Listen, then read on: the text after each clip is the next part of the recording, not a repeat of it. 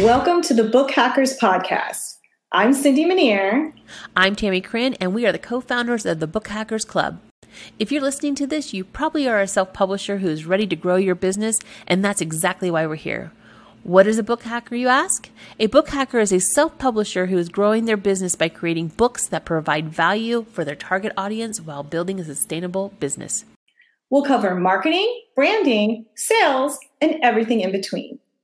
If you're ready to fast-track the growth of your self-publishing business, you've come to the right place. Our goal is simple: to help you think and act like an entrepreneur. Every Thursday, we'll share tips and resources designed to help you master all aspects of your self-publishing business while having fun along the way. Ready? Let's start. Welcome to the Book Hacker Show. Today, we're going to talk about how to corner your market. It's such an important topic. I'm Cindy Minier. And I'm Tammy Crin. As book hackers, we want to focus on growing our businesses through our book brands instead of just tossing up books in random niches and hoping they stick. One of the best ways to grow your brand is to corner your market. Right, Cindy? Woo! Yes, corner your market. Corner your market.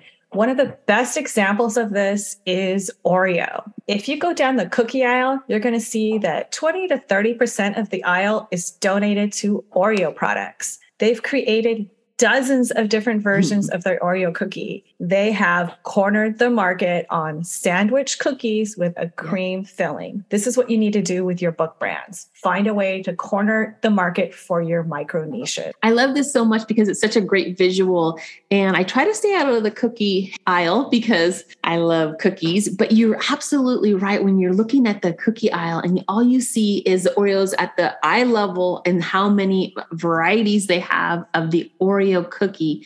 And we start thinking about your book, this is exactly what we're talking about, is they cornered that market. That's right. And note that they're not trying to corner the entire cookie market. They've niched down to very specific micro niche of a cookie market, that being the sandwich cookies with a cream filling. Yeah, exactly. When you're thinking of micro niching, go into the Oreo cookie aisle, look at what they have, and you see that, yes, they're not dominating every part of the cookie aisle, but they have a pretty good section of Oreo cookies in there with different varieties, whether it's the double stuffed or the single or the minis or the mint. Vanilla, the mint. I mean, don't get me started on a cookie. Yeah, every different type you can imagine, they have a version of it. And this is what you need to do. You need to become very specific in your micro niche as far as what market you want to corner. Don't try to corner the women's journal market. That's too broad and too many people. You know, like they say, if you're trying to sell to everyone, you end up selling to no one.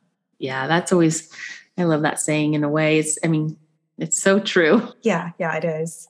And the way you're going to corner your market is by creating different things for your target audience. Cornering your market is not taking the same interior and uploading it with a bunch of different covers. I'm going to say that again. Yeah. Cornering your market is not taking the same interior and uploading it with a bunch of different covers. Doing I'm 2, I'm 3, I'm 4, I'm 5, ... up to I'm 100 journal is not cornering the market. That's not doing anything for anybody. And KDP is cracking down on that too. And so I would stay away from doing that. That's why we're teaching this, is to start creating your market, start creating interiors that are different, covers that are different. And you can still do a low content book, but you have to put effort into it. That's right. So for example, if you're creating a planner, you can create a version of it with daily pages, a version of it with weekly pages, a version of it with just monthly pages. And these are different versions, but they're all providing something slightly different for your audience. They're completely different interiors. You could also be creating dated versions and undated versions. So that right there gives you half a dozen different ideas for planners. Just for planners. Yeah. So if you're afraid that there's not enough ideas or markets out, there's so much you can do with so many things. And don't limit yourself to just planners, or you can just do variations and all kinds of fun stuff. So really do some diving in. And that's what we're sharing with you today. Yeah, that's a good point. So try to create different types of books, not all just the same type, like not just all planners. So if your target audience, for example, is preschool moms, you could create a planner for preschool moms. You could create a journal for preschool moms, a memory book for preschool moms. Preschool moms also buy activity books for their kids, so you could create those as well. So it really only limited by your imagination as to all the different types of books you can create for your particular target audience. Yeah. So I think those are such good points. We just named one small little micro niche right there. So don't limit yourself. Go online, see what's going on in different niches and just micro niche down. And that'll be a huge difference for you in your book market. Do you think it'd be helpful if we talked about the different types of books that they could create, Tammy? Yeah, I do. All right. Well, obviously, we already talked about planners. Planners are a huge category. Yeah. They're used by people to stay organized and get things done. And even though there's lots of digital options now for planning, a lot of people still like to have a paper planner. I think you said you like to be able to write stuff down, Tammy. Yeah, I do. I think that writing something down, it kind of it sticks in your mind a little differently. So I think people thought digital planning would be a great way, but I think people like to have either both. I know when I was doing weight training, I was working with a nutritionist at one point, and everything could be online. Like I could have an app just to track all my meals, but actually writing my meals down or even a checklist just to check it off, it was a different feel than in my phone, and I liked having both, but I really think that the people still like to use books. They like to write in the planners. They like to keep things organized that way. And they sometimes use both or just paper. That's it. Yeah, that's right. In fact, sales of paper planners have increased by double digits in the past few years in the US. So definitely look at adding planners to your niches, to every single one of them. You can create a planner for pretty much anything. Yeah. Pretty much. Yeah. So you could just be in the planner niche, but you can just micro niche into so many different things, whether it's nutrition, whether it's working out, whether it's your job, whether it's a family, whether it's, like you said, a preschool mom's planner. You could do preschool, you could do kindergarten, you could do first grade. It could be a half a year. It doesn't have to be a full year. It could be with planners too. I like to do the quarters, 3 months, and then another 3 months and another 3 months otherwise the planner gets too heavy. Yeah, that's right. Especially if you're doing daily pages. And you can create dated planners, undated planners, event-specific planners to help people reach their goals. I mean, I think every single one of your brands, you could have a planner for. Yeah, I agree. Another category is journals. People use journals to write down their thoughts, their ideas, their dreams. They also use them to record activities, to practice writing or drawing, and to communicate with other people. Do you like to journal, Tammy? I like to journal. I do it in the morning, and I just use one page in my journal every day. And it's kind of more of a gratitude journal that I like to use. I write down a couple of the highlights of the day before. And also, like you were saying about people are still using planners, journals, all of these activity books. People think everything's digital, but I have to tell you, I don't see that at all. I go to the gym and people are always writing down their weights that they're using, how long they've been on the treadmill, tracking their water, tracking their food, all kinds of stuff. So there's so much to do. And you'd think it would be all online, but it really isn't. If you look around, you see people writing all the time. And a journal is another one. If you're going through a nutrition class or anything like that, or weight training, you have to journal how your day's doing. And it's amazing. And people love doing it. So yes, I do use journals. That answers your question. It does. It does. Yeah, I like to journal as well. And similarly, I like to do the gratitude and goals and just kind of how your day went type journaling. Do you find it fun to look back at I find it fun to go, oh, I forgot I did that when I look back at my journals. Yeah, it is. It is fun to do that. Similar to journals are logbooks. People use logbooks to record and track data related to whatever it is that they're doing. You can have car maintenance logbooks. You can have weight loss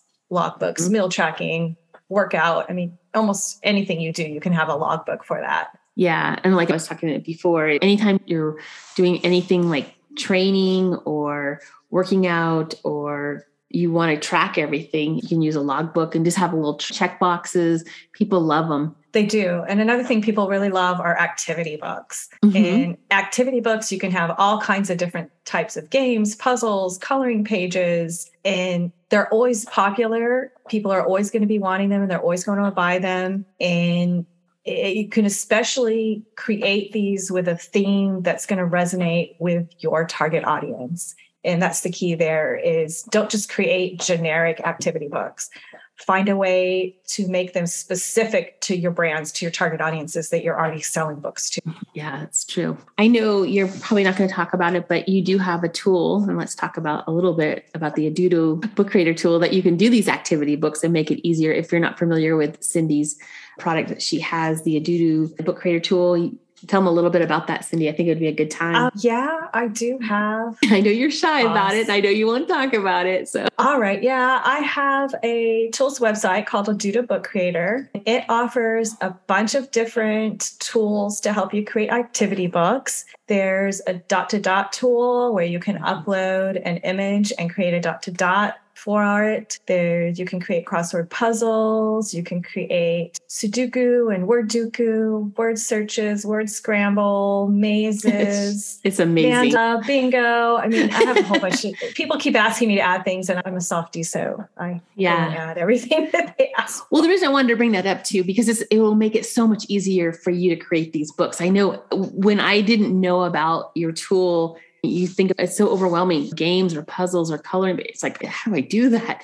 And your tool makes it just so easy. And so I'm always love using a Edudo Book Creator tool. So yes, I love it. Oh, thank you, Tammy. I'm so glad that you like it. It does make it easy to create these things. I like to be able to push a button and have it created for me. I think a lot of other people do too. Well, I think that's the thing. That's why I wanted to bring it up, because I think it is overwhelming when you think about trying to create these books like that, activity book, a coloring book, game books, puzzles, all that stuff. It does get overwhelming. So just know there's tools out there. And obviously Cindy has a Edudo Book Creator tool, and I highly suggest checking out. We'll put in the show notes for you and you can link right to it. Exactly. And also don't forget to create holiday themed books for all of your brands.